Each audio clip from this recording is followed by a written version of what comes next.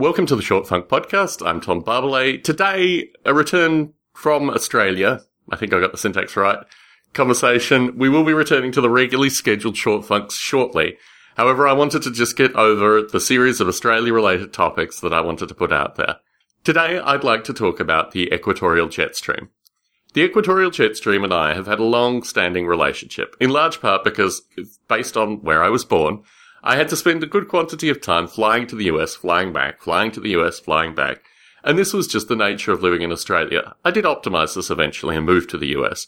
But through my early experiences and even my later experiences returning to Australia to visit family, the equatorial jet stream was always a curiosity to me.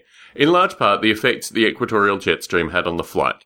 My early experiences of flying to the US was of completely soul-destroying turbulence that would go on for between an hour and a half and 2.5 hours, where the plane was just thrown around like it was some loose piece of plastic in the wind. Having done a physics degree, I had a minor understanding of the forces that were at work, and the nature of the turbulence that the planes encountered always struck me as comical and maybe slightly quizzical, but certainly not within the boundaries of contemporary electronic tracking.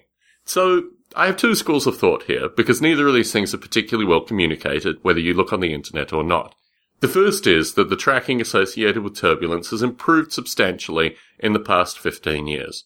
I have no reason to believe that this is not the case. In fact, my most recent trip to Australia had very little turbulence through crossing the equatorial jet stream.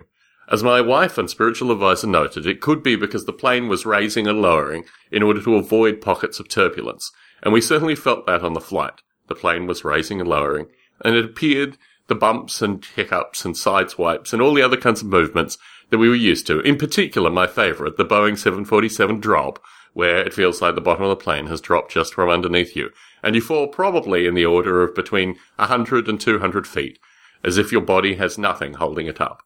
These kinds of turbulence appear to be a thing of the past. There are obviously a variety of weather factors that may contribute to the change in the equatorial jet stream, and I'm not discounting that as a possibility. It could be my experience, which, to a lesser extent, when I flew to Australia in 2011, there was considerably less effect to the equatorial jet stream. But in the most recent trip, really, there were only a couple of minor bumps. It was actually very curious that I was hoping to return to a familiar friend. I was almost anticipating that I wanted to feel a drop. I wanted to actually be shaken around. I wanted to have this experience, which I'd had so many times before flying to and from Australia. This trip was without turbulence. In fact, it was very curious. Aside from a minor piece of turbulence when we were flying over, I think, Vanuatu or that area in approach to Australia, we had no turbulence on the flight. We were kind of getting bumped around a little bit. There was kind of nuisance movement of the plane, but in general, the turbulence that I'd remembered from my misspent youth flying backwards and forwards to the US was not there. It could also be on this trip that I didn't fly United, and historically when I've travelled to Australia from the US or to the US from Australia, I have flown United. And it could be, as with the food and various other things on United, that the technology within the 747s hasn't changed over the past 20 years. This trip we flew Qantas, and maybe Qantas actually has the technology in order to avoid turbulence, as I had become familiar with the equatorial jet stream. I'm now left with a quizzical circumstance.